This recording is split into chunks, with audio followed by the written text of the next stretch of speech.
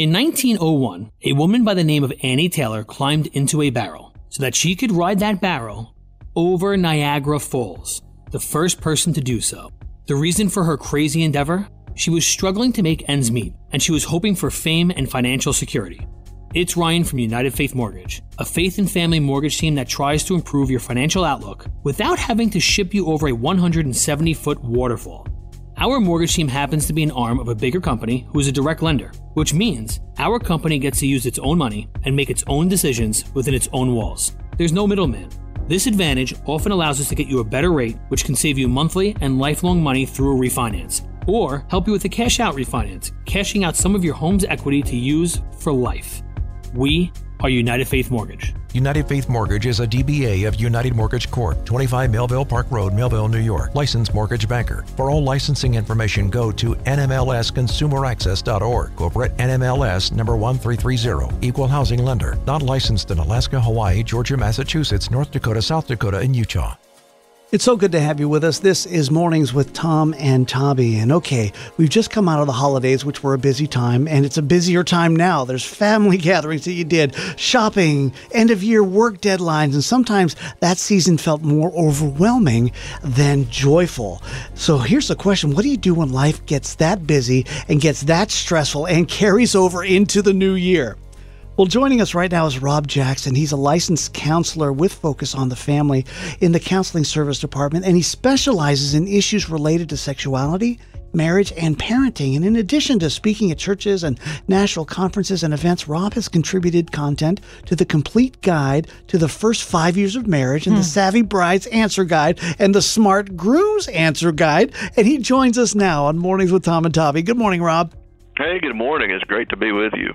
It's great to have you because, you being a therapist, you know how to kind of guide people when life gets a little tough. And so we're going to have a collective session, a group therapy session with you right now.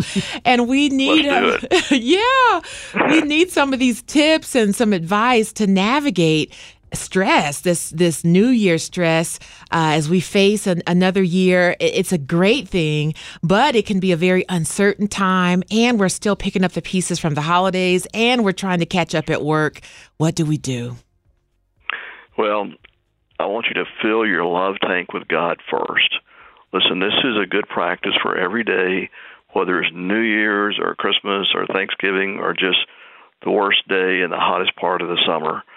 So when we fill our tank with God first, that's really practicing His presence. And someone might think, okay, now that is just too abstract, too esoteric, hyper-spiritual. It's really not. The Christian has the Holy Spirit indwelling us. He is our best friend on earth. And the Scripture speaks of praying without ceasing, and I think we forget sometimes that just means talk with Him and relate to Him just like the disciples did with Christ. Okay, now as we're doing that, Rob, you're hearing the voice of Rob Jackson, and he's walking us through how you actually navigate stress during times like this. And this is a great sentiment. Make sure that your love tank is full and go to God first. How does that look for somebody who's maybe never done that before? What is like a first step that somebody could implement if they wanted to do this? Yeah, of course. Well, I would say stay in the moment. So, for example, if you don't have peace with God, yourself, and others, I get that. I mean, we've all been there, and even as Christians, we go back to those negative places again. But just listen to your heart. Listen to the world. I hear sirens in my background here. Mm-hmm. If you find yourself really distracted and just doubling down on the despair in life, you need God. Mm. And I'm just really wanting to emphasize, we don't understand how much God loves you. This is not like a Sunday school lesson, although Sunday schools are great. God cherishes you. Ask Him for a relationship with Him. That is a great place to start. And Rob, as we're just walking through our conversation with you, we just shared our memory verse for the month of January. It's Zephaniah 3:17, which says, "The Lord your God is with you, the mighty warrior who saves. He will take great delight in you, and in His love He will no longer rebuke you, but rejoice over you with singing." It seems like that's the pocket we're trying to get into, right? Yeah. It is. That's one of my favorite verses, and I shared it just last week with a client. There's something about that God singing over us. One version says loudly, and it just kind of makes me giggle. I mean, I think about as a father and a grandfather how thrilled I have been with my children and when they were in their bassinets or baby beds. I could have sung over them loudly, too, and it would have probably kept them awake because I don't sing really well. But I just think it is a precious thought that God loves us that much. It is, and that there's a certain vulnerability and open expression of your heart when you're singing over somebody. Mm-hmm. It's very intimate to do that, and so that's a great image of us to have of God when we're trying to find Him. You know, we're trying to figure out what it means to fill our love tank with Him. So that's a great verse to hide in our hearts. So, Rob, how do we keep busy seasons manageable? What are a couple things we can do? Well, you got to maintain realistic expectations for yourself, for others, and that busy season. So, like, for example, we go back and look at December. Well, actually, it starts, in November, and then maybe it even starts in October with Christmas decorations rolling out and everyone saying only so many more days left to Christmas and shop now. So keep a realistic expectation. There's still only 24 hours a day. That holiday, be it Christmas Day or whatever, is just one of the 365 days of the year. You know, don't have this anticipatory dread, because now not only might the holidays be more difficult, you're ruining the time that precedes that holiday. And you're going to need a longer recovery time after that holiday. So anticipatory anxiety is something we really want to say, nope, that's not going to work. So I go back to my best friend, the Holy Spirit.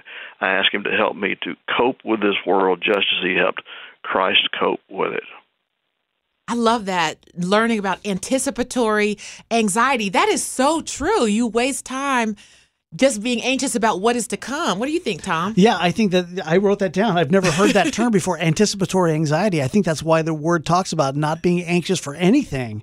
Thanks for being here. This is Mornings with Tom and Tabby, and we're speaking with Rob Jackson. He is a licensed counselor with Focus on the Family, and he introduced us to a term that we haven't heard before. I'd love you to unpack it a little bit for us. Once again, it's called anticipatory anxiety. Rob, tell us about that.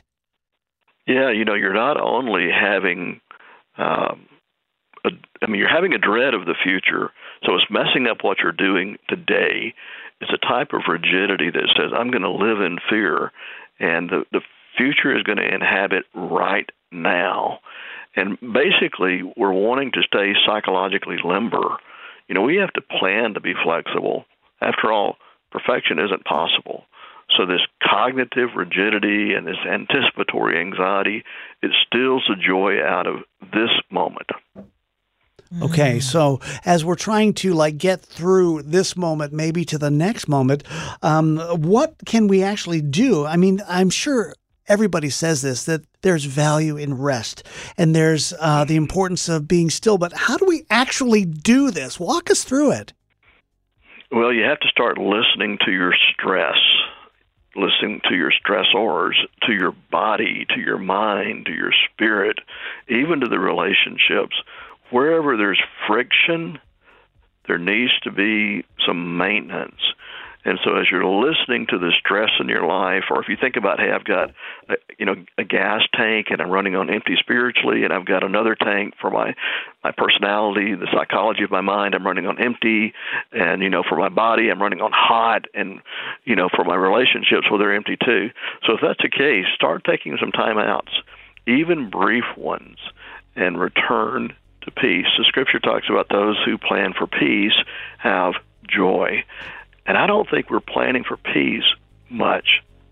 That's where the real resilience comes in, if you will, planning for peace with God, with yourself, and with other people.